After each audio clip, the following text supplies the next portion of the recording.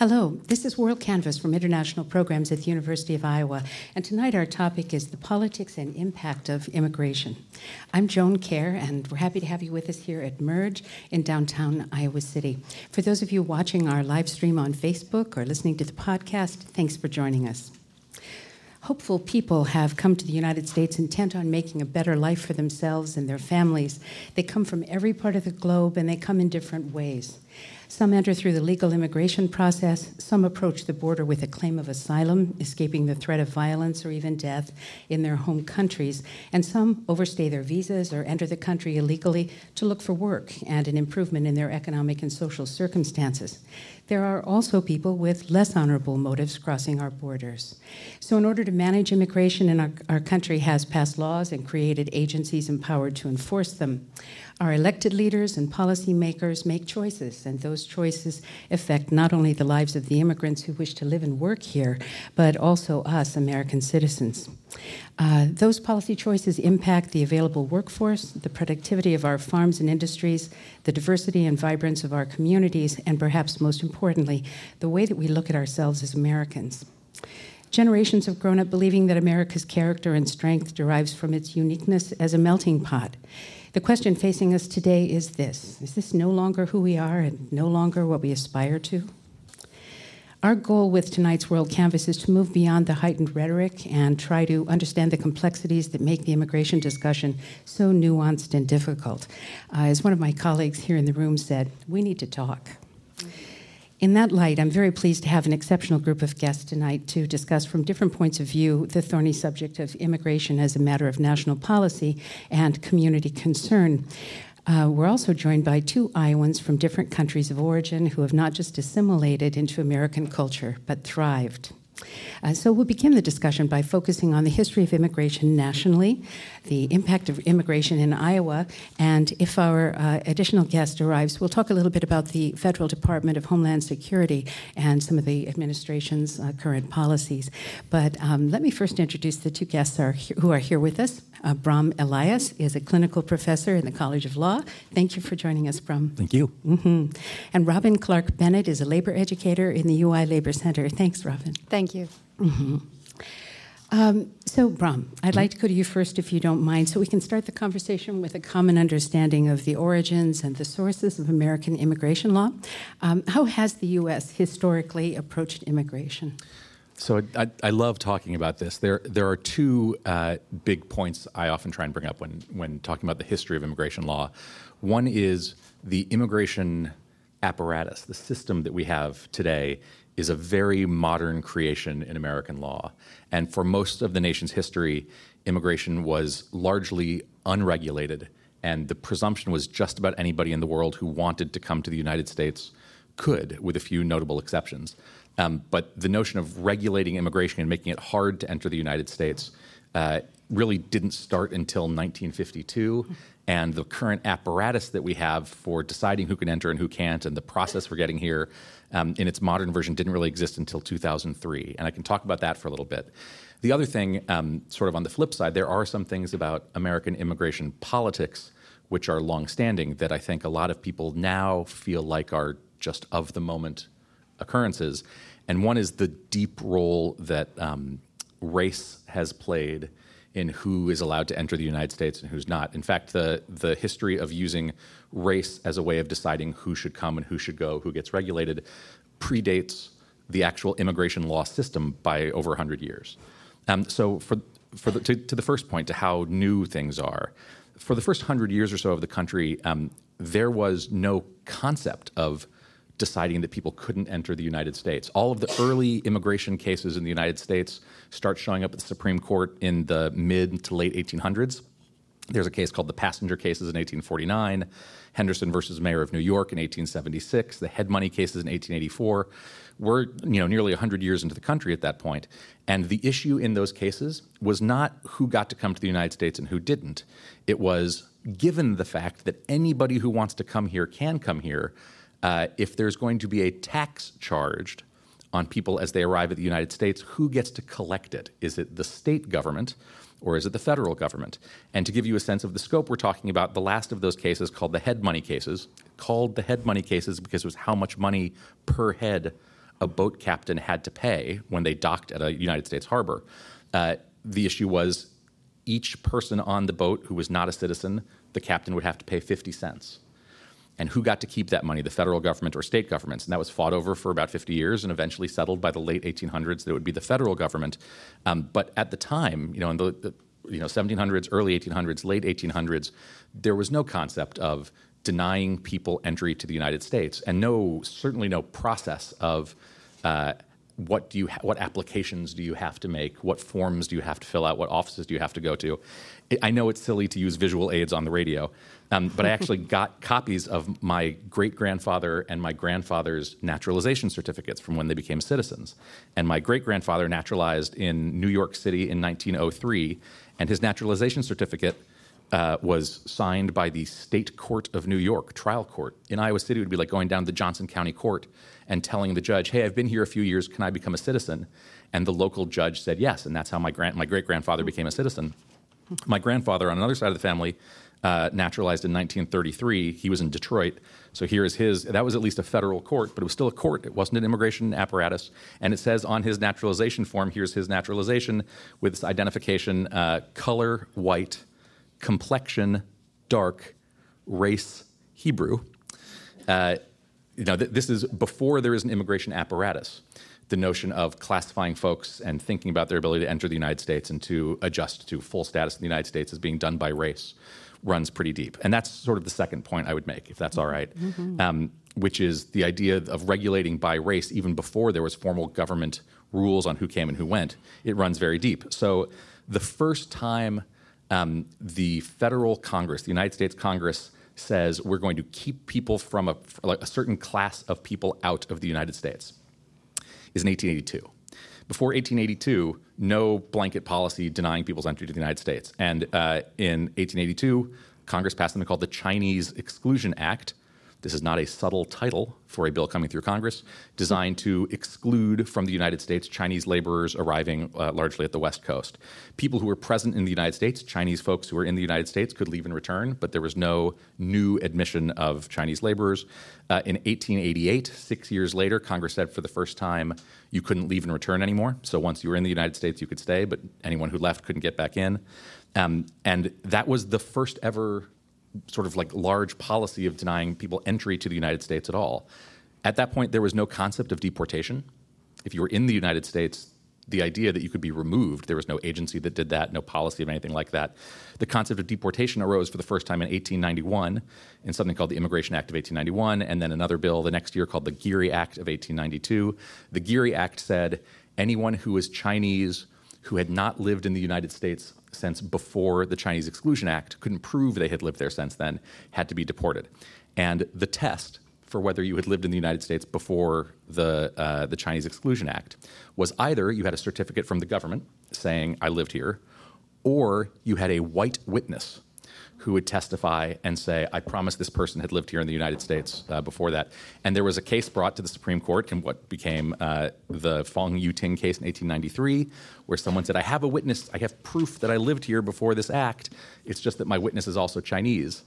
And the Supreme Court said there was a division between the Supreme Court justices who thought because Chinese people were understood to be untruthful, this was an acceptable rule. And on the other hand, justices who said, well, don't get me wrong, I also dislike Chinese people, but I worry if we give the federal government the power to deport people at all, they might someday deport white people. It's in the opinion, and so the opposition was to the idea of deportation at all, and it was controversial, although eventually upheld in 1893. That's around that same time, 1891 was the first time there was a policy-based approach to not letting people into the United States.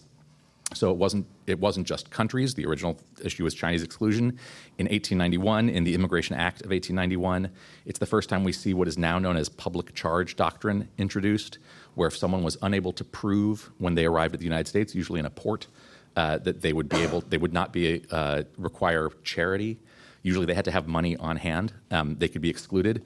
Most of the cases that came up under the public charge doctrine at the time were usually leveled at Asian American or Asian women, largely Japanese and Chinese, on the concern that they would be prostitutes. If you didn't have enough money on hand to prove you could work, the assumption was foreign women were showing up to the United States to be prostitutes.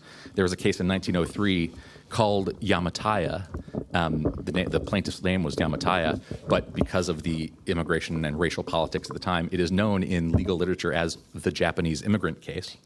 And in the Japanese immigrant case, there was an investigation into whether a Japanese woman who had showed up at a port in Seattle, and they did an investigation into whether or not she was a prostitute. And the result of the investigation was she was unable to prove that she was not. Part of the reason she was unable to prove that she was not was that the investigation was done entirely in English, which she did not speak, and her non-response to questions like, "Are you a prostitute?" was used to show that no, she could not meet the legal test of showing she was not going to be a prostitute or a public charge, and she was one of a very early deportation. Large policy-based barring beyond just individual countries. In 1917, there was something called the Immigration Act of 1917, 1920, which barred immigration from the Asiatic barred zone, which was most Asian countries except for Japan and the Philippines.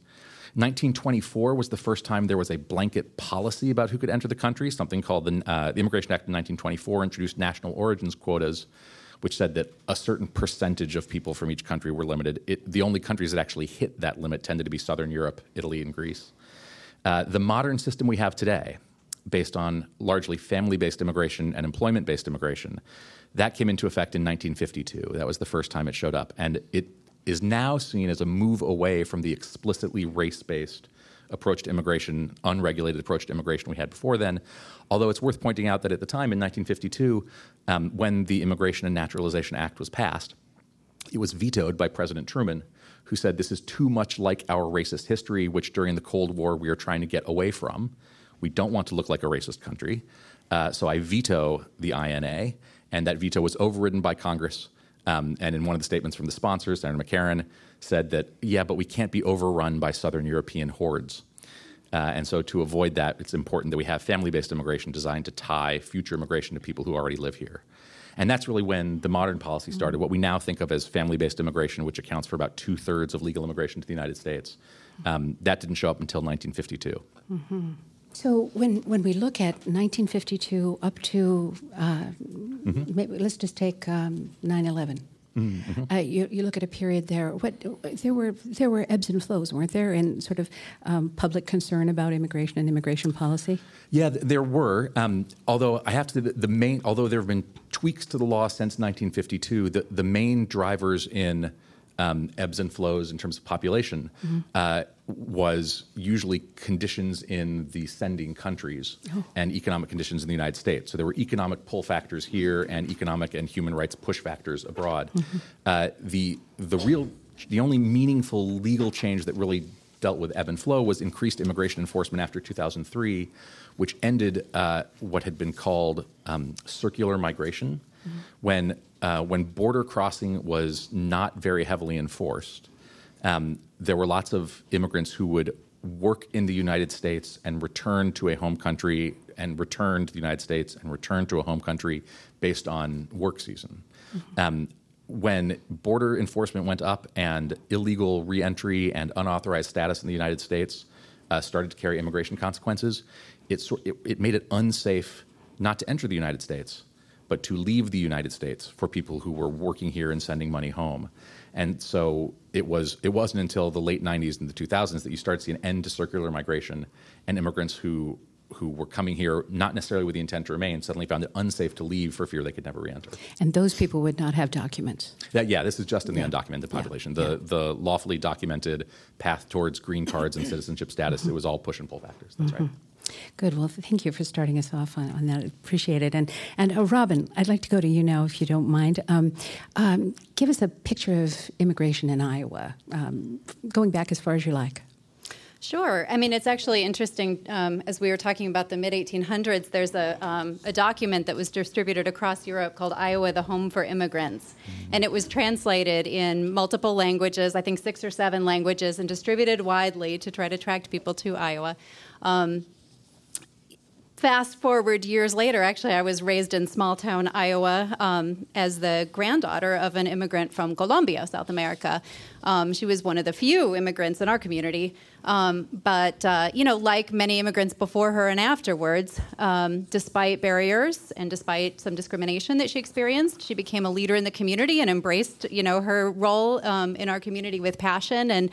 And I think that, look, I've watched the population of small towns across our state age and diminish, and it's been exciting to watch young immigrant families breathe new life and energy and leadership into our state. So I want to actually talk about this issue. I work at the Labor Center, and I want to talk about this issue a bit from a labor lens because I am particularly concerned that often anti-immigrant policies are framed as if they are in support of U.S.-born workers. And I find that to entirely not be true. In fact, quite the opposite. Sort of maybe the quick way to say this is it's not the presence of people, but it's the absence of rights that poses a risk for workers, whether we're talking about immigrant workers or U.S.-born workers.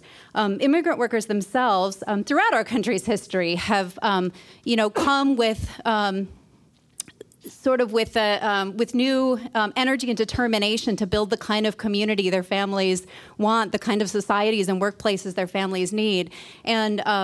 And today is no exception. Immigrant workers across the country and in Iowa have led some of the most important organizing efforts to raise standards in industries, often industries that had been entirely excluded from the protection of labor laws. And so they're really blazing, trailblazing in industries that had been left out and had sort of been the Wild West.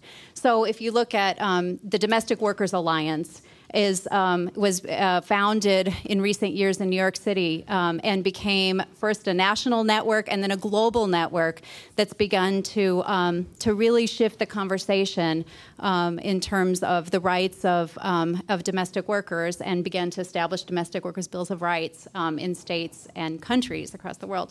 Or if you look at Endelon, which is a leader both in the area of immigrant rights and workers' rights and civil rights nationally, this is an organization of day laborers who had virtually no meaningful protections and certainly enforcement of labor standards under the law, but found a way to overcome barriers, to come together, educate each other, began to implement labor standards in the construction industry, in areas of the construction industry that had really been unregulated, and play a national role in establishing workplace protections and immigrants' rights. And we can go on. And one of the biggest organizing victories last year was berry workers in Washington State who came together and organized in a time in which that's very difficult for any workers to organize in this current climate. What really threatens the standards of U.S.-born workers has been the systematic dismantling of workers' rights. And in that context, the anti-immigrant policies that our country has been pursuing and our state has been pursuing especially jeopardize all workers and immigrant workers in particular. So, if we take the reality that wage theft has been on the rise, for example, in industries across our economy. Employers who just don't pay even the minimum wage or overtime that's required by law. And so part of that is about diminishing, sort of rolling back workers' rights standards themselves. Some of it is about the fact that in Iowa, we have one enforcement officer to investigate all the cases of wage theft at a state level. And if you combine that with anti-immigrant sentiment and targeting and terrorizing, really, immigrant families, the likelihood that people will be able to speak up and confront those abuses really diminishes. So, when we terrorize millions of workers, added to an ill-equipped enforcement, mechanism, what that means is that unscrupulous employers who want to take advantage of workers have much more ability to do so. Before we go to Mary, I wanted to ask you, maybe both of you, if you have comments to make about a recent raid that happened, an immigration raid that happened in Mount Pleasant some months ago, I think in May. And, for the families involved and for the community, it was very traumatic. And Immigration and Customs Enforcement officers went to a cement factory and asked for papers, and those who didn't have documents were detained, and I imagine most of them were deported. I don't know what followed with all of those people. What is being done to help vulnerable immigrants, people who either have been taken into custody or who fear the threat of detention, with the Labor Center or what you would know, Bram? Well, I'm happy to talk a little bit about some of what's publicly known about the raid, the raid itself. The university and the legal clinic I work at, along with the Labor Center and some other immigration and criminal defense lawyers, were all involved in sort of the immediate legal response to the raid. That's right, the raid was in May. It is still not clear whether the raid was primarily a criminal law enforcement activity or an immigration enforcement-led activity. My understanding is that ICE, in its public statements, and Mary might know more about this, has talked about it as a criminal law enforcement activity where it was not primarily an immigration raid. I see. It was mostly looking into criminal investigation, either of individuals working at the plant or the individuals who ran the plant. But the local law enforcement themselves, the police chief in Mount Pleasant gave a public presentation the day after the raid where he said this was an immigration activity, and we've been asked to send all requests for information to ICE and Homeland Security. So it is not publicly clear, at least, whether it was an immigration enforcement activity or a criminal justice activity, which are two totally separate tracks. There were, I think, if I have the numbers right, either 30 or 31 people detained. Lots of people interviewed on the site during the raid, almost all of whom were released as either the government was not seeking to hold them or they had lawful status to be here.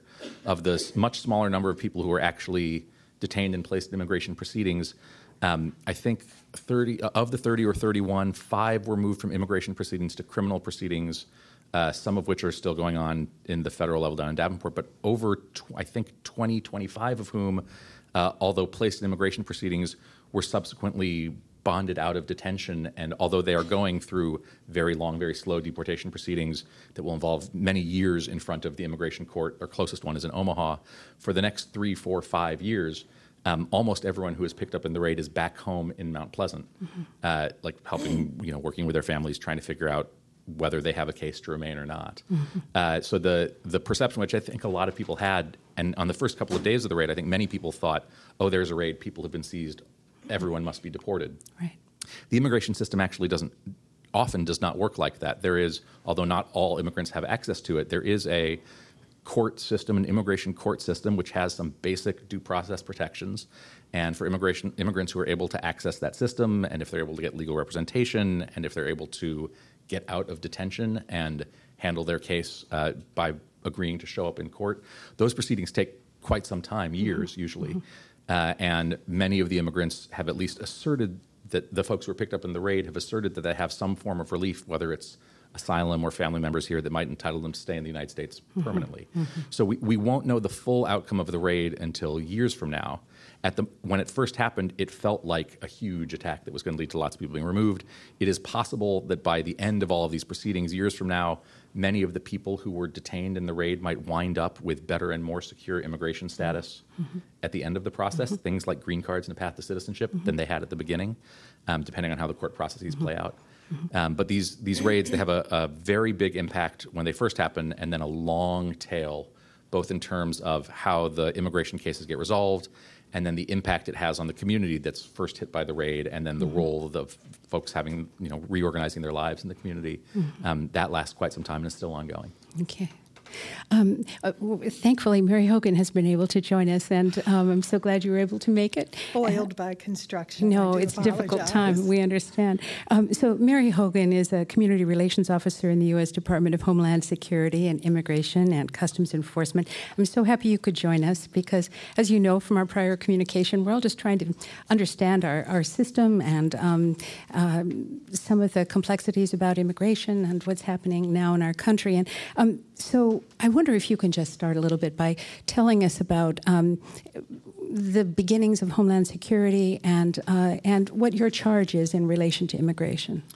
Sure. Department of Homeland Security was formed in 2002 as a direct response to 9/11. It was created by taking several agencies and putting them under one department, one umbrella, whose purpose was protecting the homeland. Immigration Customs Enforcement was formed, that's one of the agencies under the DHS umbrella, by taking components from previous Immigration Enforcement Agency and previous customs and putting them into one organization, one agency. With respect to what ICE is charged with, we have three main components. We have Homeland Security Investigations, or HSI. We are awash in acronyms like any government, any academic agency. And I still will write the acronyms on the back of my notebook and look them up later sometimes. We have HSI, which is Homeland Security Investigations. They handle criminal investigations, things like cyber crimes, trafficking, smuggling, worksite enforcement, those sort of things. We have Enforcement Removal Operations, ERO.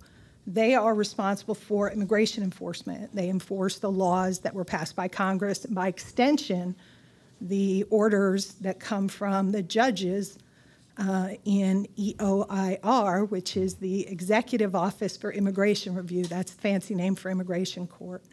Those judges don't work for our agency. They're part of the Department of Justice. Our third main component is the attorneys, because you can't have a government agency without lawyers. They handle the legal work for our agency. That's the Office of the Principal Legal Advisor, or OPLA, the Office of Chief Counsel. They do the legal work for the agency, and then they appear in immigration court as well. Mm-hmm.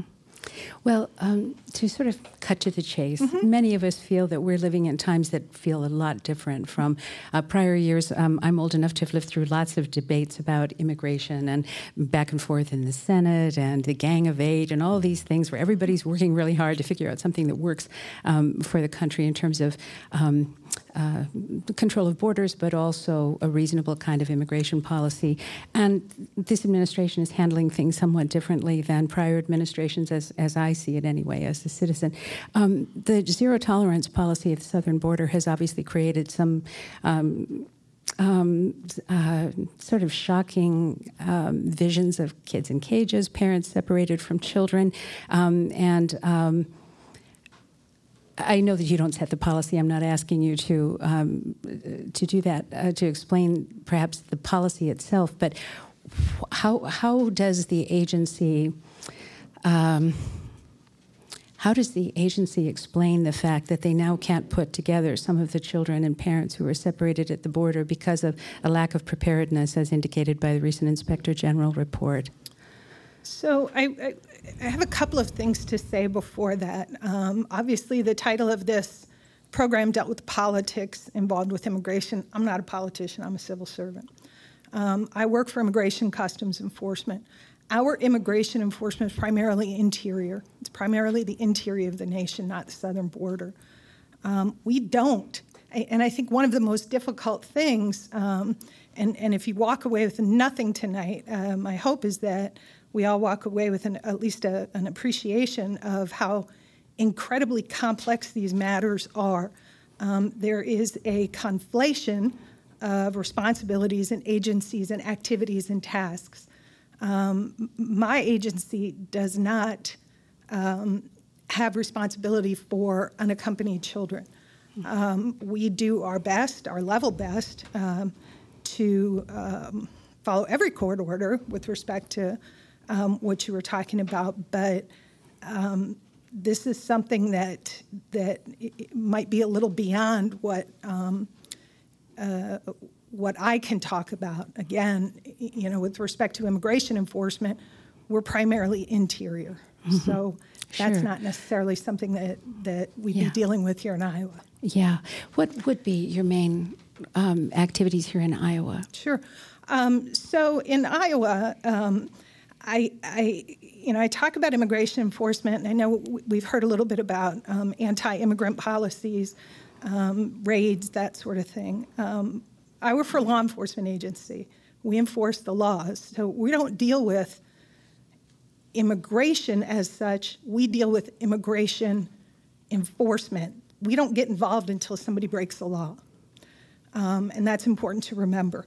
We also, we don't conduct raids. A raid kind of is reminiscent of a free-for-all. When we target a business, when we target a person, we know who we're looking for. Beyond that, we also can't pretend that there are other people who might be breaking the law. We're not going to pretend that they don't. But we are interested in public safety, in national safety, and community safety. So we are dealing with, obviously, immigration enforcement in the interior of the country. We're also dealing with, we have agents who are doing investigations into cyber crimes, into trafficking of people, into trafficking of drugs, keeping drugs from entering our communities. Cyber crimes, people are getting scammed left and right.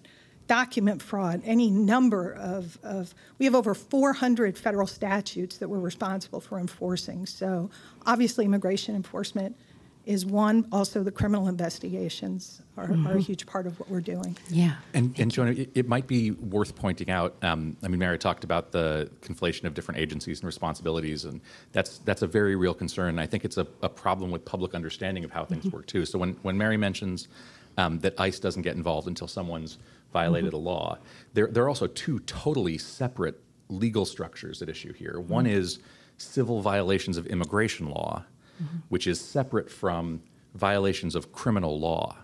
And parts of ICE work with both. Homeland Security Investigations does do a lot of criminal investigation. ICE enforcement and removal operations does not. ERO just does immigration law issues. And the immigration law system is it has its entirely separate court system, the immigration court system, and the determinations made in that court are which category of legal status do you fall into. Right.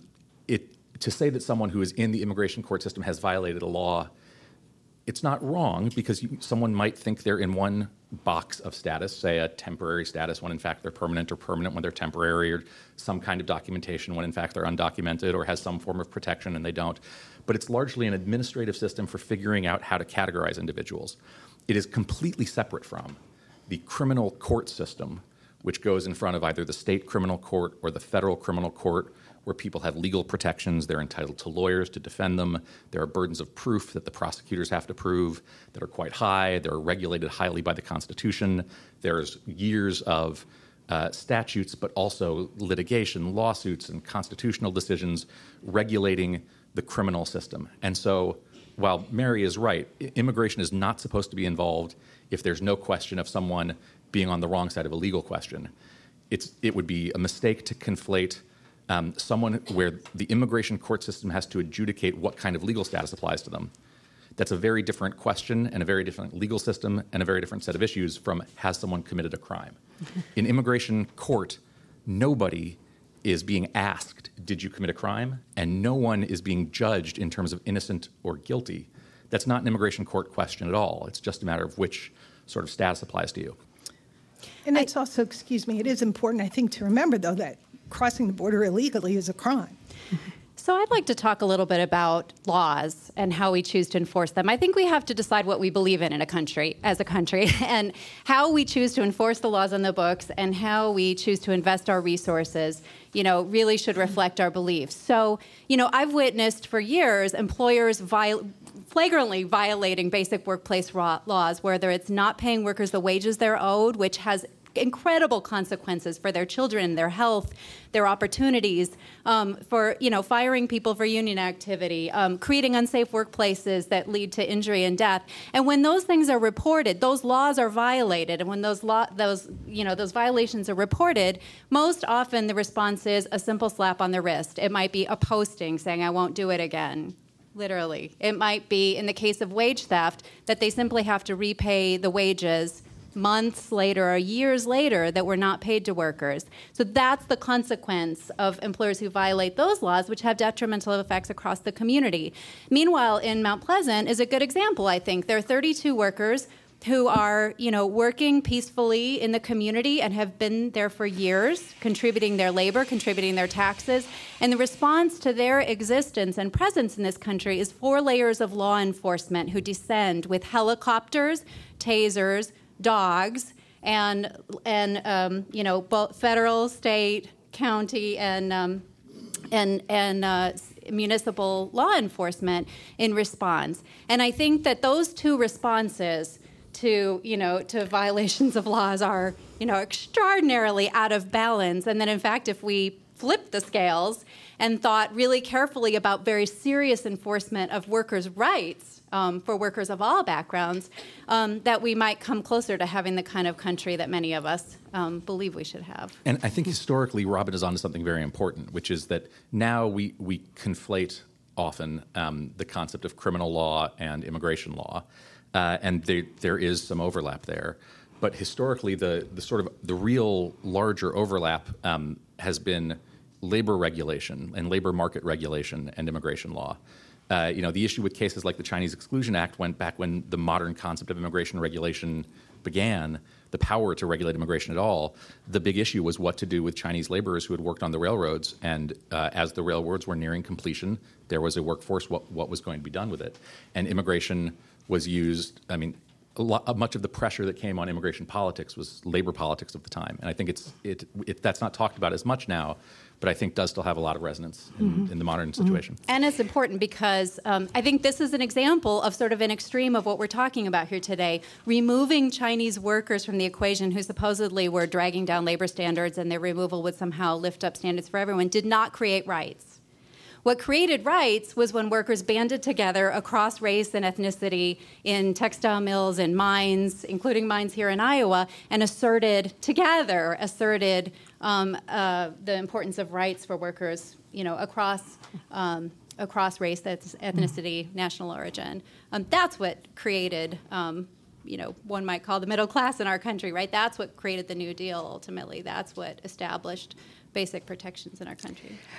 And I'm sorry to say that our time is running short, but Mary, I want to make sure that we have a chance to talk to you a little bit more about some of the things that you might want us to know about the Department of Homeland Security and ICE actions and the work your agency does.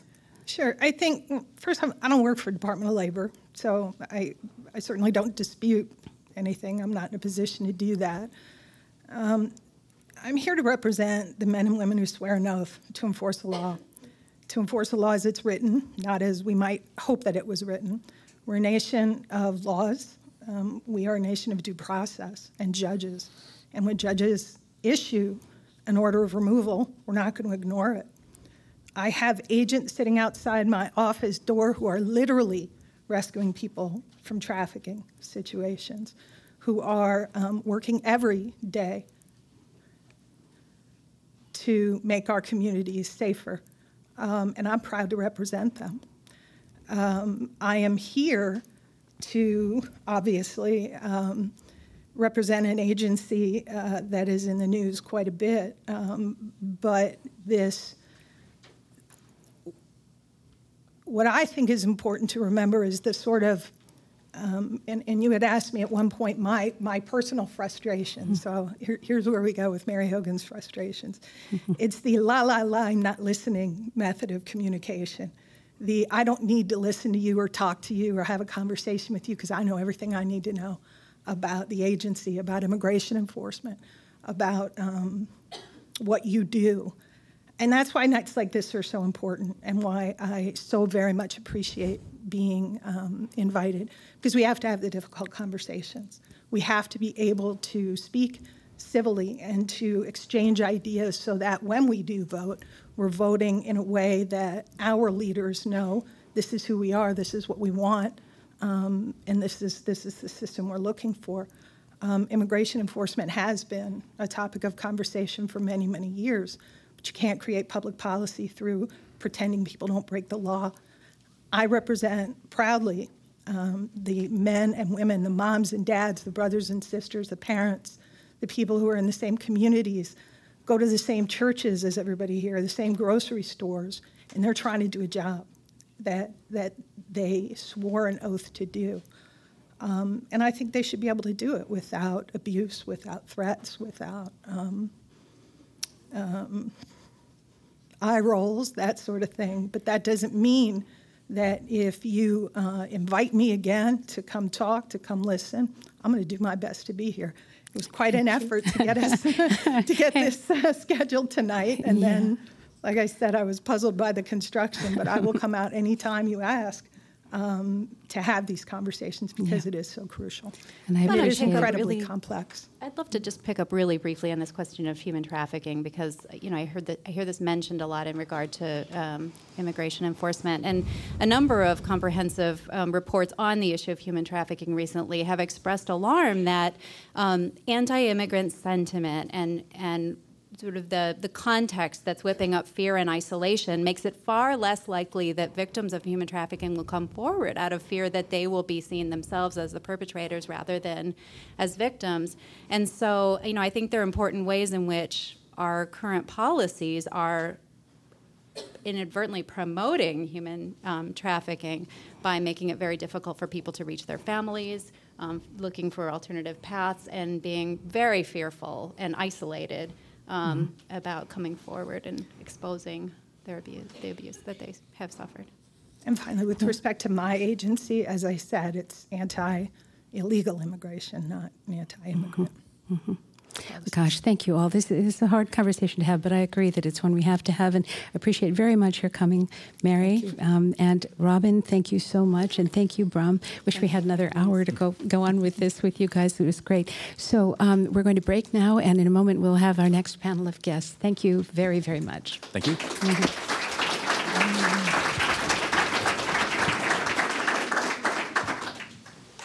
Hello, and welcome to WorldCanvass from International Programs at the University of Iowa. I'm Joan Kerr, and we're coming to you from Merge in downtown Iowa City. This is part 2 of our program on the politics and impact of immigration. In this segment, we're going to take a look at how media cover immigration issues, and we'll discuss public and local responses to the current immigration crackdown. So I'd like to introduce our guests. Just next to me is David Reif, director of the UI School of Journalism and Mass Communication. Thanks for being here, David. Thanks. Next to him is Jeff Cox, University of Iowa history professor and board member of the Hawkeye chapter of the Iowa ACLU. Thanks for being here, Jeff. And at the far end, we have Captain Bill Campbell from the Iowa City Police Department. Good to have you here, Bill. Thanks. David, I'm hoping that we can get a little perspective on the broad debate about immigration by looking at ways in which the media tend to cover it. As the head of the School of Journalism and Mass Communication, I don't suppose there's anybody better equipped than you to sort of help us sort through what we're hearing and what we're seeing. How do you think immigration is being covered in today's media? Well, there's actually quite a lot of academic research on that subject, people going out and counting stories and following along. And there's been a real transition in the last 20 to 30 years in how the media cover immigration. Before we start, we should probably define our terms. We didn't have to do that in the past, but we do now. When I'm talking about media, I'm talking really about professional journalism. I'm not talking about the cable shows. I'm not talking about online news sites. I'm really talking about people who are in the industry as professional journalists. In the 1970s and 1980s, you would see a very common frame was a business frame for immigration. Immigration as a part of the local economy. And as an equivalent of that, you'd see a lot of stories about labor and immigration. Partly, I think, because there was a broader labor movement, and unions were very important in public culture still, and therefore were ready and reliable sources for journalists. Today, we've seen almost a wholesale shift in the way in which media frame immigration. It tends to be one of two frames, and then a third is kind of creeping in. One frame is a public order frame. It's a very common way of framing immigration issues today about public safety, people coming over the border illegally, what's happening to our communities with immigration, those sorts of issues. A countervailing frame is a more humanitarian frame. talking about individual immigrants often are personalized and dramatized in these kinds of stories, following them as they make their way into the United States and setting up themselves in their communities. There's one last little frame that's beginning to make its way into the media coverage, and that's more of a race and culture frame where they talk about the different categories of people who are coming into the country and how they're changing the racial composition of the communities they go into. It's a minor frame compared to the other two, but as you can imagine, these dominant frames tend to be driven partly by the news industry. Certainly the commercialization of news in the last 20 to 30 years has meant that journalists look for stories they can dramatize, and conflict is easy to dramatize. And so public order frames, humanitarian frames fit nicely into that need. But partly also what's happening in our political environment. Professional journalism is bolted onto conventional politics, and as conventional politics moves, you're going to see the frames and news coverage move. So that's kind of generally an overview of how the frames have changed in the last 20 to 30 years. Well, and I think many people would say that we're in sort of an unconventional time in terms of politics just now. And if we were to take that point of view, you did mention that you're not specifically referring to cable news and certainly not what happens on social media, but there is so much news on a daily basis, it seems, these days. The news is kind of churning out, whether from the central, from the administration or from anti-administration activists. What's the role of responsible journalists to sort of sort through all of this and try to give us a picture that's a seasoned, honest picture? Yeah, that's a question that professional journalists ask. Unfortunately for them, and perhaps for the larger public, journalists have really lost their ability to gatekeep information in the public square. They once served as the primary conduits of information in public life, and that's no longer true. They're one of a series of voices in public life, and in a digital world, there are lots of producers of information and consumers of information as well. So it's a more chaotic environment, and journalists really, even if they could answer that question, their answer wouldn't necessarily be impressed upon the public anyway. Yeah. We just live in a much more fragmented media landscape. So what do we do when some call mainstream media enemies of the people? How does one combat that? Well, unfortunately, the way in which people process information psychologically is connecting to a new digital system that allows them to consume information based upon their predilections.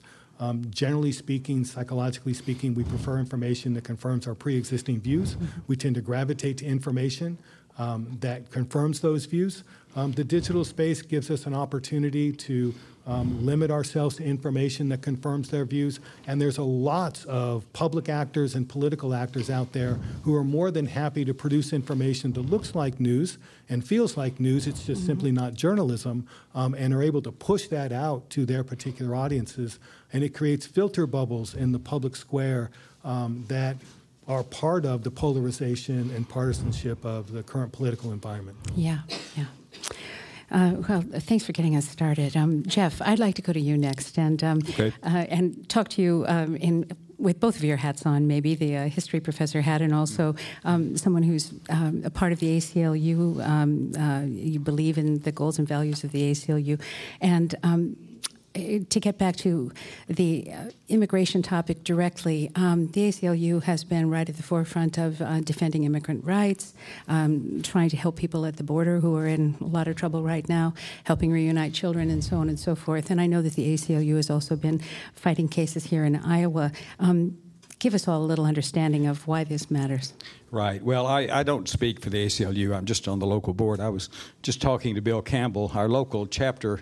For the first time ever, we met with the police chief of Iowa City, Jody Matherly, and had a very, very fruitful discussion. This was about racism rather than immigration. But he said something that I thought was very important at our meeting. He said there are things that police and prosecutors do that are lawful but awful. They're lawful but awful. And I was very pleased that he recognized that. We, in the ACLU has been at the forefront, as you mentioned, in defending the children separated from whoever brought them here at the border. And, the New York Times, I teach a course in the New York Times, history through the New York Times. And the New York Times is good on some things, just terrible on others. But if you saw the front page today, there was a picture of a 2-year-old girl on the front page who was in court in New York. And, she was sitting there, and the immigration judge, who dealt with something like 30 or 40 cases the same day, came in, sat down, looked at her, and said, "Oh, she's 2 years old." And the Homeland Security agent who was there wouldn't look at her. And I was thinking, as I heard people talking, about how comforting it would be for her to tell her, "Oh, you're under civil, not criminal. I mean, don't worry. There's 17 different agencies at work here." She's incarcerated. She's incarcerated. And the ACLU has been in the front lines on the border in defending it appears now, 13,000 children who are being put in camps on the borders. And I really feel obliged to respond to two things that Mary Hogan said. Or it's one that is, we're just enforcing the law. Reach for your billfold when you hear somebody say that. I mean, the law is not fixed and settled. Immigrants have inferior rights to full citizens, but they don't have no rights. They have rights under the Constitution. They have statutory rights. They have rights under international law when it comes to asylum. And there is a very large amount of discretion in the people who enforce these laws. This is the case of asylum seekers. It's true, as Mary Hogan said, that the people who crossed the border were breaking the law by crossing the border with their children. That's true. But in the past, they've often been treated under asylum seeker regulations rather than charged with criminal offenses. That is a matter of discretion. And it's the same thing with the enforcement, whatever you want to call it, at Mount Pleasant. There are 11 million undocumented workers in the United States. To pick out 30 of them, somebody made a decision that we're going to pick out this place at Mount Pleasant and arrest them. And of course, this is political. It's to teach them a lesson. But, this is not a lesson that's going to eliminate the 11 million undocumented workers. It's only going to terrorize them and their children and break up families. And there are large numbers of people who benefit from the fact that we have undocumented workers in this country. It's Iowa Ag. Most of these people have been invited here by employers and are doing nothing more than being responsible people by trying to make themselves a living and take care of their families. There is no way 11 million people are going to be deported. So what we've got is a constant state of a kind of racist aggression by the government against selected groups of people that we never know exactly why they were picked out this way or why they were picked out that way. One of the biggest problems that we face in the ACLU is all Bill Clinton's fault. It's the 96 Immigration Act, which made it legal to deport people for minor offenses. Barack Obama was known as the deporter-in-chief for a good reason, because in his first term in office, he deported 3 million undocumented workers. 3 million. Almost each one of those represents a family that has been broken up, disrupted, orphans created, and so forth. He thought that if he showed that it was a hard line on immigration, the Republicans would come around and cooperate with him. Well, that didn't work too well. So I think we all we can do in the ACLU is fight a kind of hardline defense on individual cases and collective cases. We got the federal courts to declare the separation of children from asylum seekers who had broken the law against the law. I mean, it's not just immigrants who break the law, it's the government in their enforcement of it. And so, you know, the ACLU is fighting a kind of rearguard action against a situation which is creating a kind of horror show for asylum seekers, for children, for undocumented workers in this country. And at some point, we are simply going to have to do what Ronald Reagan honorably did, which was grant amnesty to the people who've been here and who haven't broken any important laws. That's the only way we're going to end this situation. Otherwise, it's just going to go on forever. Well, Bill, let's go to you. Bill, yeah. So I'm going to bring a different spin to this. I'm going to start off by telling you a little bit of a story. So you've probably all followed immigration issues, or you wouldn't be here tonight, and you probably have followed what's going on locally. And so if you recall back in early 2017, there was a resolution that the council passed. And during the resolution basically affirmed what it was that the city wanted to represent and so forth within its law enforcement in town. And it was entitled Resolution Reaffirming the Public Safety Function of Local Law Enforcement. And so if you jump back a couple months before that, I was approached by the city manager. At the time, I was the interim chief. And he asked me, he said, so tell me, Bill, as we're putting this together, what do you guys do with, what's your interaction with ICE? What do you do surrounding immigration? What kind of stuff are you involved in? And now to date myself just a tad, I've been with the department for 28 years. I've worked in just about every position the department has. And I started to kind of go back through and go, okay, let's see if I can't give a good answer to this question. So let me think of the experiences I have with ICE, with customs, with immigration. And I still to this day can't give you one. Because frankly, local law enforcement in this community doesn't get involved with ICE really very much. And I can't say I've never talked with somebody from ICE, but I can't think of a time when someone from ICE has been called in by us to do something. So my experience in this is very much one of a non-experience, to be honest with you, about what I saw. So kind of fast forwarding to something, and since then you've seen a number of policies, you've seen some laws passed by the state legislature that required certain things of local law enforcement, required certain things of local governments as far as things they couldn't do, couldn't limit what the police could do as far as interacting with customs and with ICE. But ultimately, I think it gets summed up very succinctly in one of our guidelines, and I'll just read right from it. It says, the primary function of the department, and speaking about our department here, is to protect public safety for the benefit of all persons who reside in and visit the community. The enforcement of immigration law is the function of the federal government and currently resides with Immigration and Customs Enforcement, ICE, at the Homeland Security level. So I bring an interesting message to you on this, and it's one that really says, by and large, we don't get asked by ICE to do much. I can't say it never happens. If I were to come up here and tell you that, you'd go, well, really? You've never really talked to Customs about anything? That's not true, but we don't get really asked to do anything. So when it came down to the resolution and what we'll use for resources, that kind of thing, to be involved in immigration enforcement, it was pretty simple. This policy, this resolution, those things don't change what we do very much. Now, just one caveat to it, and I know you have some follow-up questions to this. So the question comes up then, what if ICE were to call and were to ask for your help?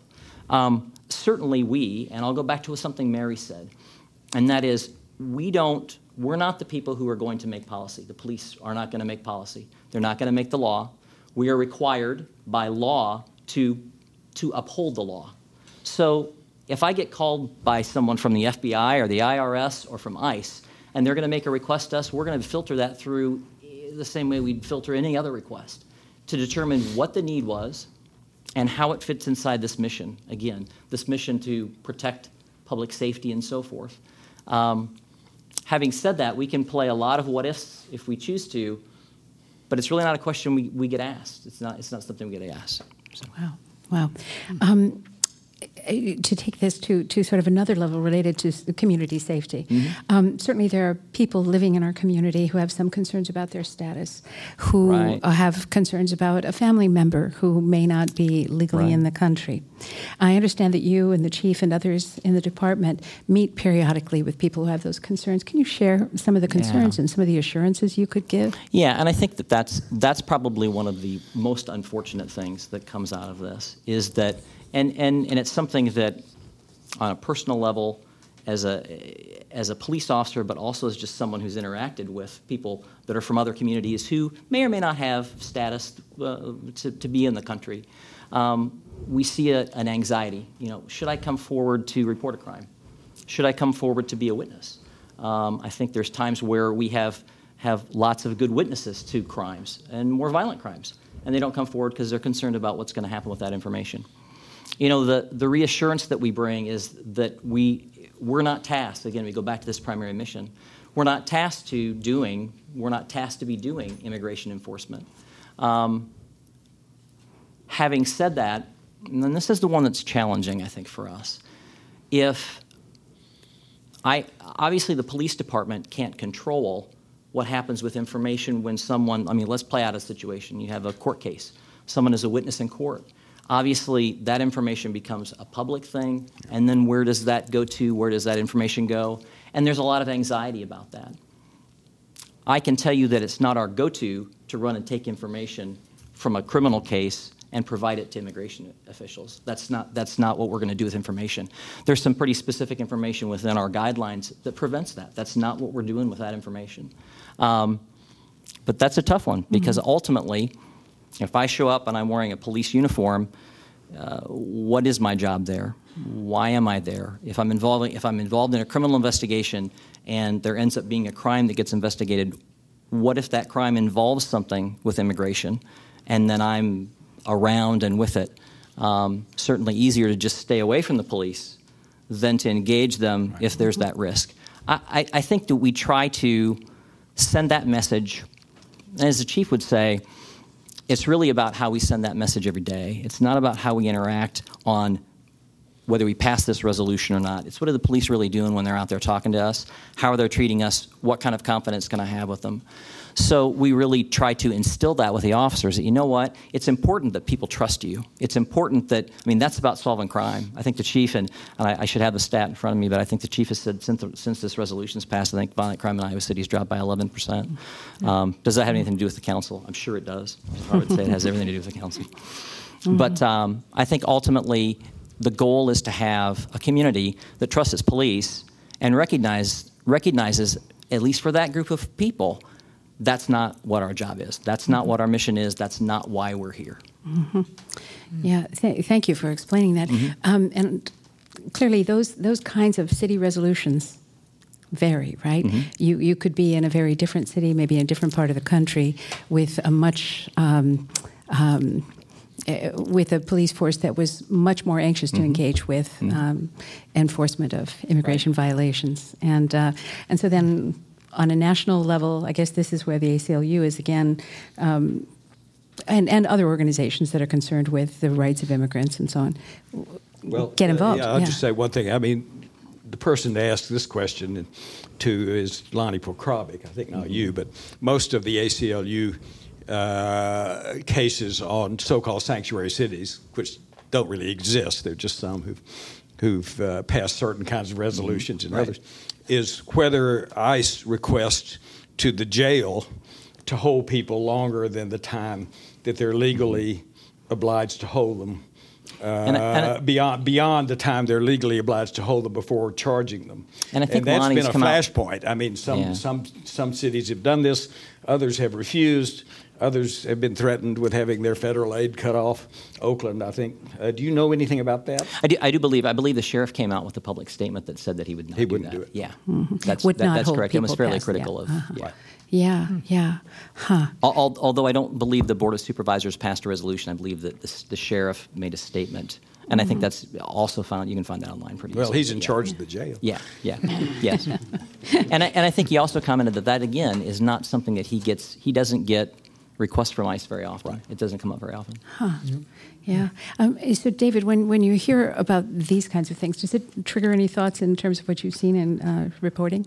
Well, there's lots of different consequences of the disruption of journalism, but certainly one of the most significant is the demise of local news and local newspapers. Any of you who get the Iowa Press Citizen, you can see that on a daily basis. It's just not the paper that it once was. And most local newspapers are not that anymore. Strangely enough, what that's meant is that most local people consume mostly national news. Yeah. And so, strangely enough, it used to be said that all politics was local, and now all local politics is national. Because local people are reading local actions through the national discourse. And it's the demise of the local news is part of the increase of partisanship and polarization. It's easier to come together to figure out how to fix a specific issue we all together share here. But when there's no conversation about that in the local news, and what we have is what's on cable news, it makes for a strange local discourse. It becomes refracted through the national conversation. And that's part of the acceleration of partisanship and polarization today. Yeah. Any concluding thoughts any of you want to give? Is there I just want to second that. The decline of the Press Citizen. I mean, the Gazette has actually gotten better. It really has. Vanessa Miller does a great job on covering the university. But, if you want to read a really good newspaper, I recommend the Tipton Conservative. It's a weekly published on the county seat of Cedar County. They'll print any letter anybody sends them on any topic. So you have the weekly cranks in there. But you have a real debate going on. It's a better newspaper, a weekly, than the Press Citizen now. It's just such a shame. It's such a shame. Do you feel that the community is really pretty solidly behind the kinds of approaches you've taken here in the police department? I'm sorry, I was talking to Bill. Bill, Definitely, and I think, as Jeff has said, Chief Matherly's done a fantastic job of really ramping up those aspects of things. I think we're out there more than we were, and I think that we have a supportive council surrounding those things too. So I do believe that, and I think that again we can always do things better. And there's always, I jokingly say that police officers oftentimes they're like the playground monitor, except adults don't like to be told that they're not supposed to run. Yeah. And that's a tough role. There'll always be criticism and review of what we do, and we expect that. But I think we continually do things better.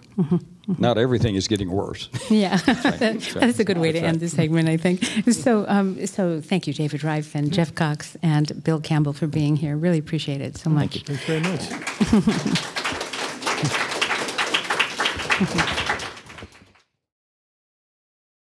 Hello, I'm Joan Kerr, and I want to welcome you to WorldCanvass from International Programs at the University of Iowa.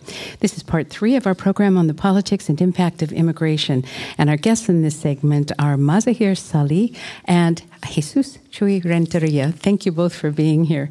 A real pleasure to have a chance to talk to you. We've had a lot of heavy conversation and important conversation, but now we're going to talk to 2 people who live in Iowa, who have made their lives here, and you both come from different places in terms of family heritage.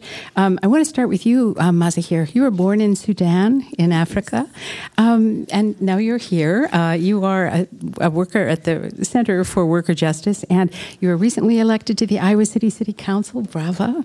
And so tell us, you came from Sudan to America and probably under very trying circumstances. Yeah. I guess first thing I want to say, no one will leave a place that they are feel comfortable. I came to America because I really couldn't stay in Sudan because I wasn't feel comfortable. I just forced myself, and I came here.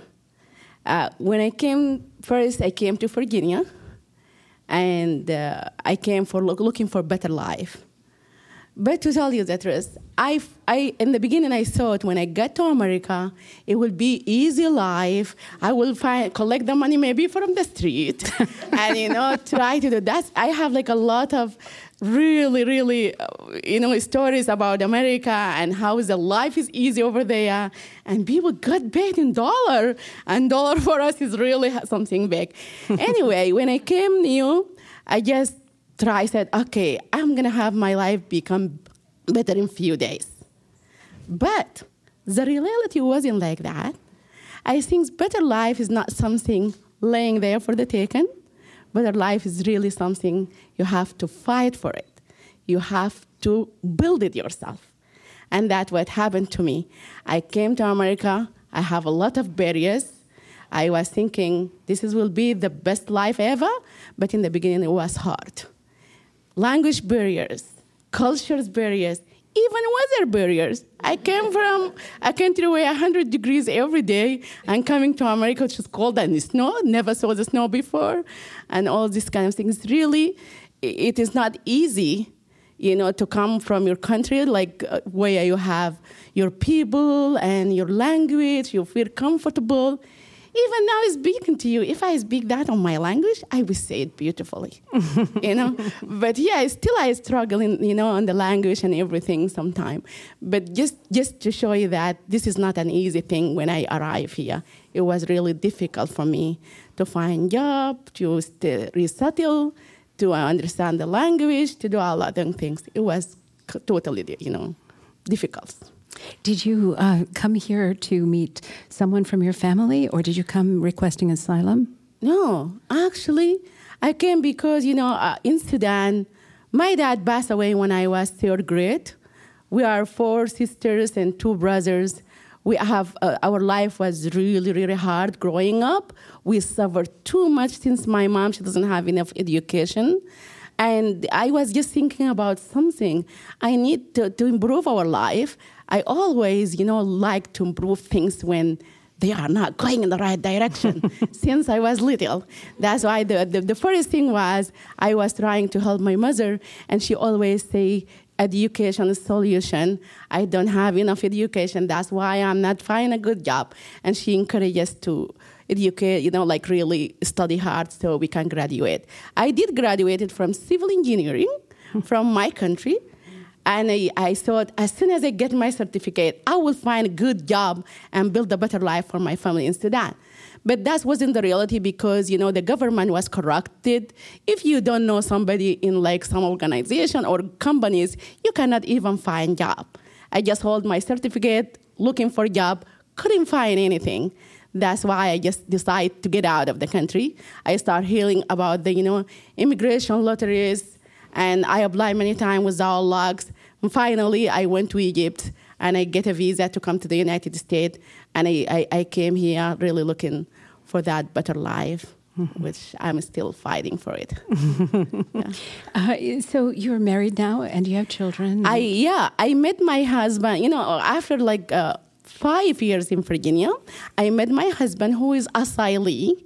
He's from Sudan, but he came and came and seek asylee, and they get his asylum, and we met, and I just thought he's a good guy, still a good guy, and we got married, and we have 5 children in Virginia.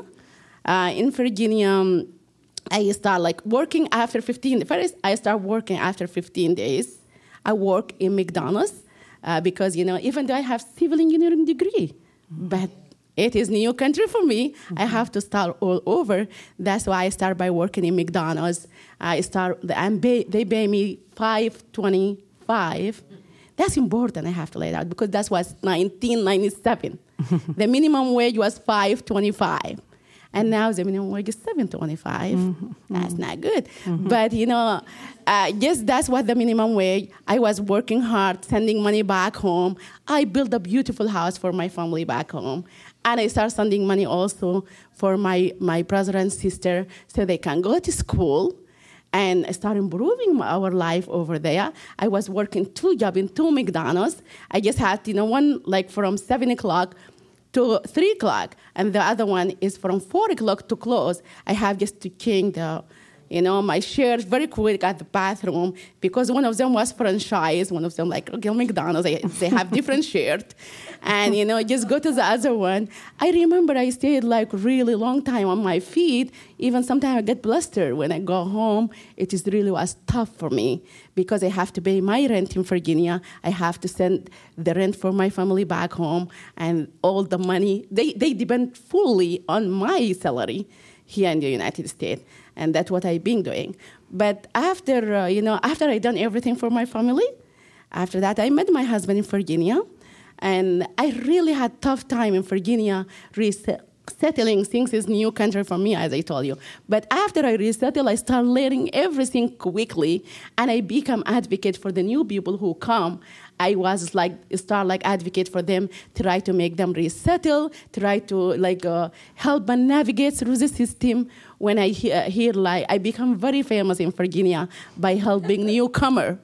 And my cell phone was a public phone, not a private phone. Everybody will give it to anyone. So they can call me at nighttime, no problem. I will pick up the phone because I think that it is important to help the new people navigate. You will come really lost, scared, especially if you have children. When I came by myself. But when you have children, it will be really, difficult for you. I will take my, the whole family, try to register their kids to school, apply for certain benefit, figure out the place they can, stay and rent, and try to help them find a job.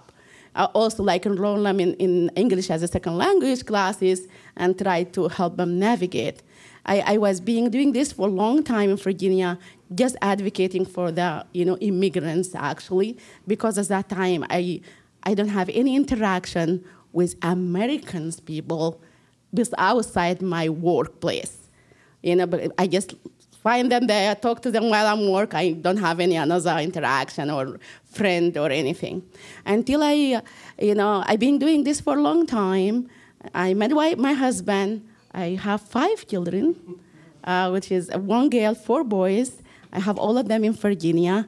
And finally, I decide, I need to work professionally, where I can earn more money and spend less time in work, 8 hours a day, enough, and have more time to stay with my children.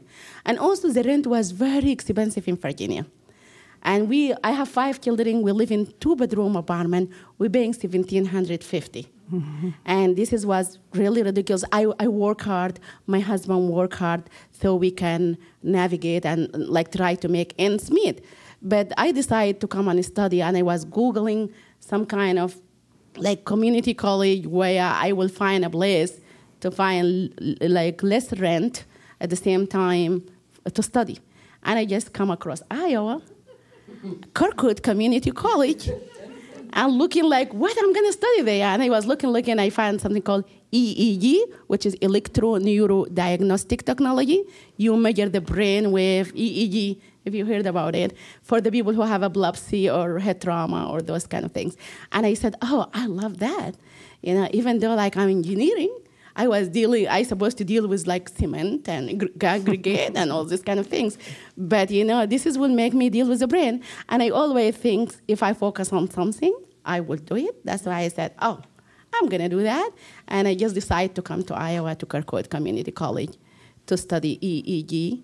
And I promised all my friends in Virginia, because they was really sad that I'm leaving Virginia. I said, 2 years, I will be back. 2 years only to finish that associate degree in Kirkwood Community College and come back. And here I am. I never went there. But do you want me to tell the story in Iowa? Yeah, sure. And then we'll go to Chewy and we'll hear his story too. Sure. Yeah. When I came to Iowa, really, okay, I don't sound like maybe he's going for it. Yeah, it's okay. Anyway, it's good to ask. When I came to Iowa, as I told you, in Virginia, I was very passionate about helping people and advocate for them. But I was limited my help to the immigrants people because I thought they are the people who needed help. And maybe the American can help me navigate so I can help the other people to navigate. But, during that time when my daughter started going to the Head Start, this is the first time I start going and engaging with the school. And I've been going there just to volunteer because they told me there is a volunteer opportunity for parents to come. And I've been going there. They start seeing me coming a lot. They said, what about to join the Head Start Policy Council? I said, why not? But I don't know what that is. You're going to tell me about it. And I just join it and understand what it is. And I find out, as a parent, we can have input in how the money of the Head Start could be spent. Isn't that good? Like, we have power.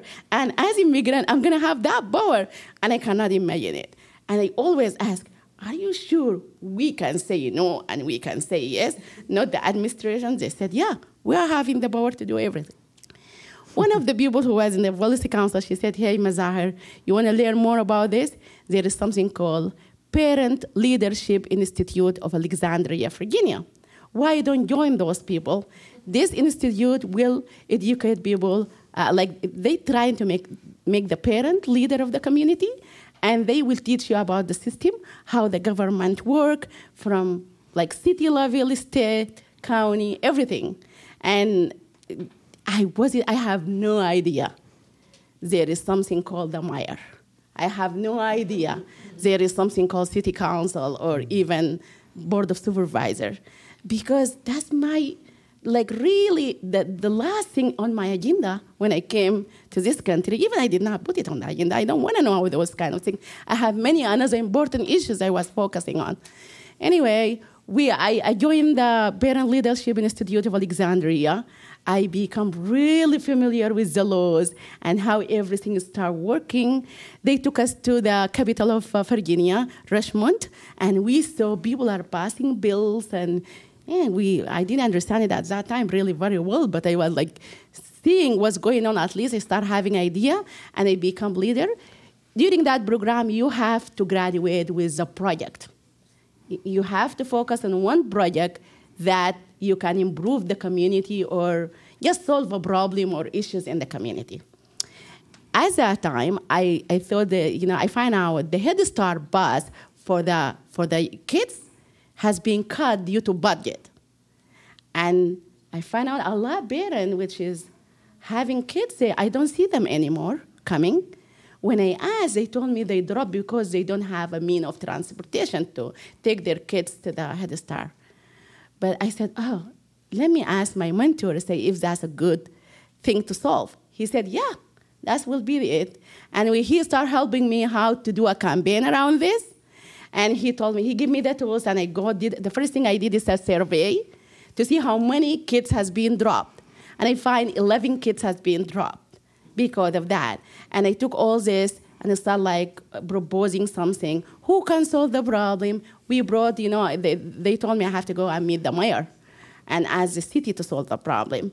And I went there for the first time to see the mayor, and the mayor invited for me all the school, the superintendent, the transportation directors, everyone. And he said, here is Mazahir. She's looking for a solution, and you are here from the city. Tell me how you can help this. And he told me, and by the way, if we cannot find help, what are you going to do? I told him, I'm going to go to the media and make it public issues.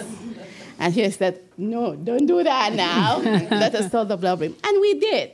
We really, accomplished. We had the bus pack running. And this is the first time I can say I become really engaged in as American citizen and even make change. I was very happy I did that change, and I still have that passionate. And when I came to Iowa, I met with the people who was really passionate about social justice.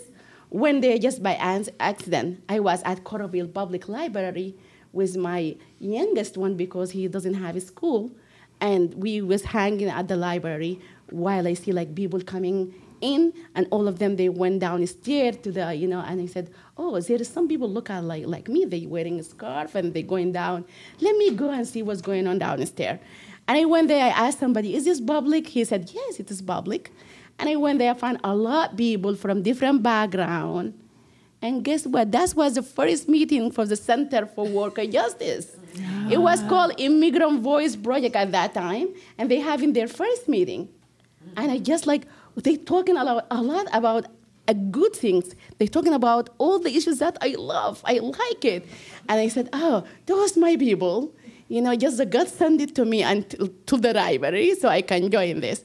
And I just start talking to them. I put my name for the next meeting, and that's how I engage with the Center for Worker Justice. Later, I become a founder. Immigrant Voice Project is the founder of the Center for Worker Justice. So I become one of the founder of the Center for Worker Justice. If you don't know, we did a lot of good stuff in this community. But most of you know, but I like to brag about it. All the time, wherever I go, we raise the minimum wage to $10.10, as you know, in Johnson County, where, the Des Moines people came and they said, you cannot, they took the right of the county from that. But, I said, we don't care about Des Moines people. They are not the Johnson County, residents. They don't know anything. That's why we start going to the business door to door and ask them to, keep paying the minimum wage of Johnson County, which is $10.10, because they're still operating. No one went out of business. That's why we've been telling them that. That's one of the victories we have. We recover almost now, today, 70,000 of wage theft. Wage theft, as Robert mentioned earlier, just employee doesn't want to pay people who done the work for them. And, I just, in fact, recovered 2 wage theft last week. One of them is 600, and the other one is 400, almost 1,000 just last week. And this is happening in this community. We really improved the relationship between minority and, local enforcement here. As you said, just Captain Campbell was talking about, the relations between minority, how they help. We are the one who calling Captain Campbell and his, all the local informers to come and talk to the immigrants so they can feel safe in this community. Mm-hmm. I guess those all the things that we really done. And after that, I just decided also by knowing, I guess I can stop here and you ask me later. Sorry. I think that's good. My story is not, enough only half an hour. I think I need 3 hours. I understand. Well, give him gas and later maybe you can ask us questions. Okay. So Chewy, such a pleasure to have you here too. So your family came here. Your mother apparently came from Mexico. Your father came from Mexico. Met in Muscatine. Got married, and tell us what happened since then. Yeah, so I think it's important, and first of all, thank you everybody for sticking around, and thank you, Joan, for inviting Mazahir and I. Something before I get into it, and this is just me being a little sassy. It's really interesting to see the kind of dichotomy get placed in kind of the talking heads, and everybody kind of lean into that.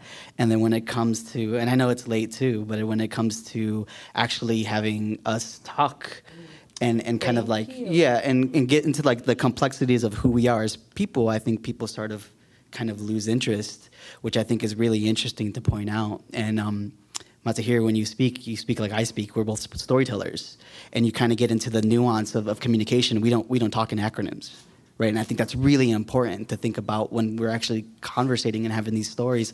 So before I get into more of that, so my parents are both from border towns in Mexico, and they both they didn't know each other, and they both moved and came to Iowa, immigrated to Iowa, and ended up going to a meat processing plant in Muscatine, and got married in Muscatine, and then it was Louis Rich at the time in West Liberty, Iowa, which is about 20 minutes away.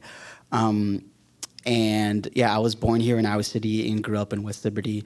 And another thing to kind of note too is I kind of have imposter syndrome right now. I feel like I'm what am I talking about? But for me, it's really important for me to, and I think, Joan, you recognize this, I don't have the answers. And I think it's important to have people on a platform like this who don't have the answers. Instead, I'm burdened with the questions. And right now, I just have to make those questions manifested for you and for you, Joan. And so something that my dad talked about, he's from Ojinaga, which is in the Mexican state of Chihuahua, which is the northern border state. And he said that when he was growing up, there was posters and flyers all throughout Ojinaga for jobs in Iowa. And, you know, what the language said to him was, come to Iowa and work, we won't check papers. And he said to me, if you don't think that's happening to this day, then you're fooling yourself. And I think there's tons of questions that happen when you start to think about that. And I'm just going to pose them as rhetorical questions. It's like, how many people here know about West Liberty? How many people know about here that like West Liberty was the first majority Hispanic town in Iowa? And another rhetorical question is like, how many undocumented people do you know personally? And something that I say is, if you know somebody here in Iowa who looks like me, who has brown skin, who's Mexican or Central American, you're about 2 degrees removed from somebody who knows an undocumented person. And whether or not we're talking semantics and whether or not we're talking about breaking the law or not, we're talking about families, we're talking about all these complicated questions that arise when this sort of political burden gets placed on us. So my parents had 3 kids. My brother, I have an older brother who's 10 years older than me, older sister 5 years older than me, and myself. And we grew up, and I think an interesting thing that happened is growing up in Iowa, and I wrote a story about this, who Joan, you read, and we kind of talked about it. It's a story about work, and I kind of talk about all the different experiences I've had with my identity and work here in Iowa. And I started off with saying, let me tell you about my relationship with work, because if you're Mexican in America, you have a relationship with work, and it's complicated. When people look at me when I'm working, they see the accent I have, or they see the accent I don't have. They see how tan and dark I get when I'm working in the summer and roofing. That was really interesting. One of the first guests he talked about, when he talked about the immigration, the checks, is like your complexion.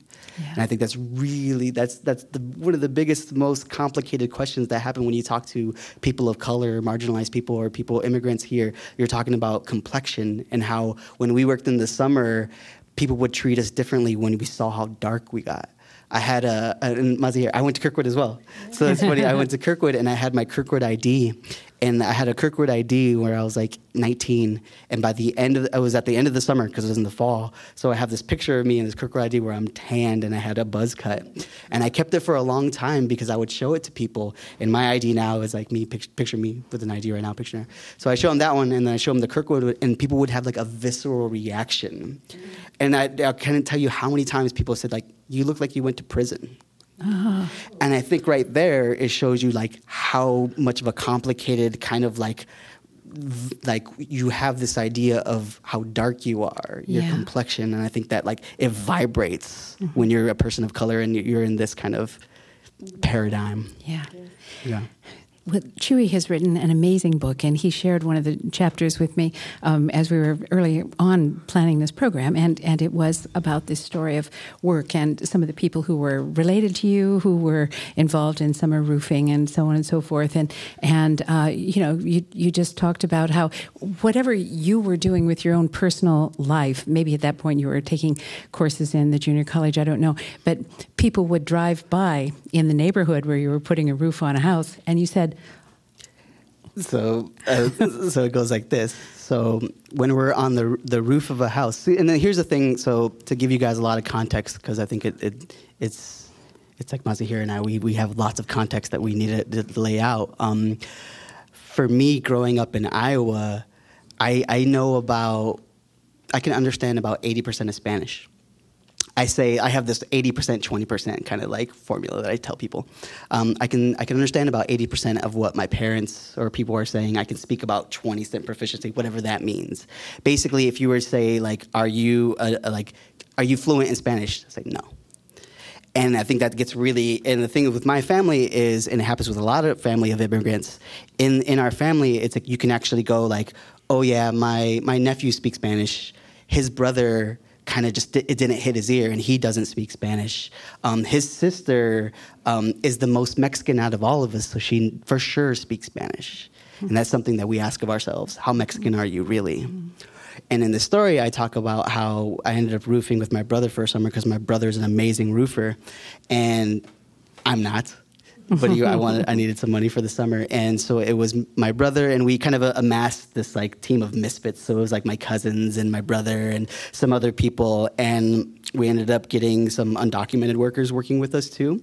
And I mean, if you work construction, you work roofing, it's all, it's unregulated and that can happen. And it was all this like, so I was working with this guy who was undocumented, who couldn't speak any Spanish at all. And here's me who looks like I could be his son who can't speak any Spanish. And we communicate through my brother who can speak, and my dad and everything over there. All these like kind of this really culturally textured, nuanced, kind of really ecosystem that's like funky, right? And to anybody driving by, and this might be just my own personal bias, but to anybody driving by, we're Mexicans on a roof. Mm-hmm. And so that's a rhetorical question I have for people. Like when you're driving by and you see like a group of Mexicans, what do you feel? Mm-hmm. How do you think? What do you think when you're seeing them working? Can you see the nuance in there? Mm-hmm. A thing that happened just today that's kind of interesting is my name, Chewy. Chuy, pronounced Chewy, but if you say Chewy. And so many people go to me from here in Iowa City, and they're like, that's such a crazy name. Is it Star Wars? That's the one thing. Is it Star Wars, Chewbacca? Like, wow, that's such a unique name. Jesus, Chewy, is one of the most common names in the world. In West Liberty, I know about 6 Chewies. There's a student at the University of Iowa who his TA was accidentally sending me emails all semester, this semester, because his name is Jesus Chewy. I won't say his last name, but I think in her head, she's like, there's no way at all that there's another Chewy. I was like, no, he's one of 7 other Chewies in West Liberty.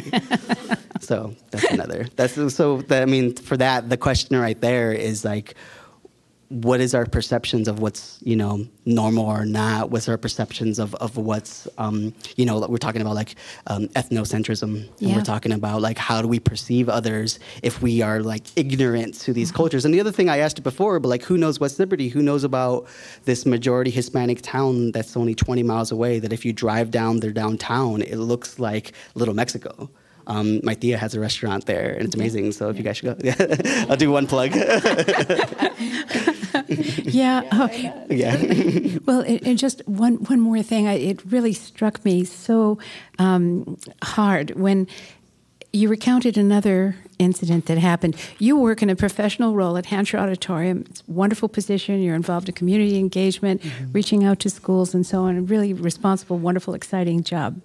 And your parents came to Iowa City at one point and wanted to see you in the new Hanshaw Auditorium. Yep. But so here's how it goes. So through this roofing thing that happened with my brother, it ended up, and I talk about it in the story, it ended up being this entire saga of this summer of us, kind of the ramifications of what I consider like systemic racism. And it just like, it fell apart. And I ended up going to Kirkwood and getting my associate's degree. And then I went to the University of Iowa for dance. So I did my undergrad in dance. And then right when I graduated, I got a knee injury. And, I always say I had really big plans and an impending knee injury that dashed said plans. And I ended up working at a day center for individuals with special needs for about 10 years. And from there, I saw an opening for Hanshaw for community engagement. So basically what we did at the day center was try to figure out creative ways to get these individuals out into the community in real ways. So it translated really, really well to Hanshaw.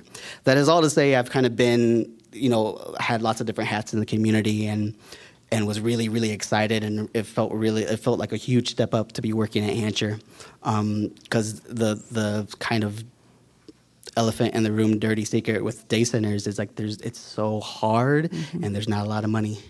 And that's like I think everybody has to come to a point where they're like have to make a decision where if they're gonna sacrifice for this or if they if you have to take a left.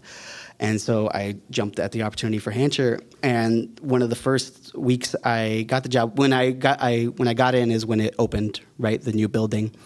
And so my parents were going to come see him, and as I said right here, our communication is like they speak in Spanish, I talk in English. I talk in Spanish, which is pretty much just it's pretty much English with a few Spanglish, like peros and comos in there. So we're trying to like conversate, and we're talking on the phone, and Hansher wasn't on their GPS because Hansher wasn't around. The new building wasn't there. So they ended up in this kind of random I won't say it, but this other university building. And all of a sudden, I'm on the way there, and I'm talking to my mom on the phone, and she's like, ¿Dónde estás? And I'm like, oh, where are you? You know, and I hear this other voice get on, and it's the receptionist for this other building, and she says, hey, I think I'm here with your parents.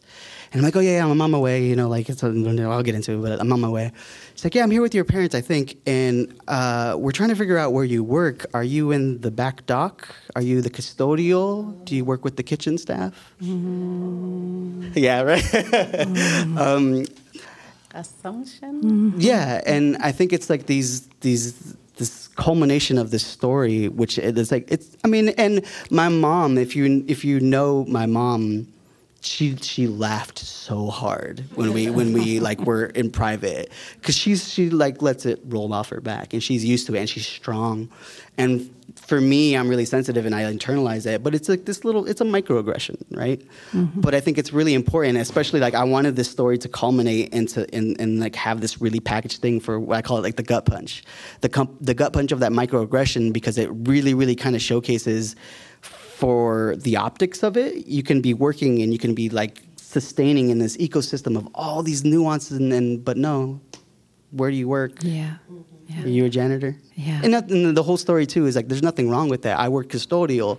I worked roofing. And like there's nothing. I think I'm trying to remember the story too now. I end it with work isn't just saying that these jobs there's no honor in it, but it's saying that those aren't the only jobs that define us, which I think is a really, really hard thing for some people to swallow.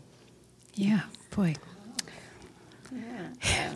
Well, I think we could probably go for another 3 hours hearing these stories, but I'm afraid we would probably have to respect the time of the audience too. And I can't thank you both so much for coming here. Really, it's just wonderful. You're both just wonderful people in the first place. But you know, I would be really interested to have people in the audience. Just raise your hand if your parent or grandparent was an immigrant to the country. Yeah. So that's a lot. Yeah. So you know. I guess when I had the assumption that people made by just the way that you look or the accent that you have or the way that you dress, I'm gonna just say quick things. You know, Yuan Fabric, they open on their grand opening, they invite the city council to come and do this. And you know that like all the customers they will come. Because if you are in the first maybe 100 on the line or first 50 on the line, you get discount. And people like right there from the morning. And they told me exactly what time I should be there as a part of the city council. And I went there, just same, a scarf, maybe, I'm not changing anything. And I went there, and I just like walking confidence, going inside the store. And, the people who are in the store, they stopped me. Mm-hmm. And she said, just go to the line. We did not open yet. And before that, I saw, like, from far away, I just saw, like, the city manager going. Yeah. And I saw Susan Mims going inside, and she just opened for them because I was in the parking lot trying to hurry up and get there. As soon as I get to the door, she didn't even bother to ask me who I am. She just said, go there, the customers on that line. You have to stay outside until we open. We haven't opened yet. I thought, I don't care to buy. I think you guys invited me. She said, who you are? I said, I'm one of the city council. She said, oh, yeah, you can come. And, just like, I don't look like city council. Maybe that's why. Well, you do now. You look like our city council. So thank you so much, Chuy Renteria and Maza here.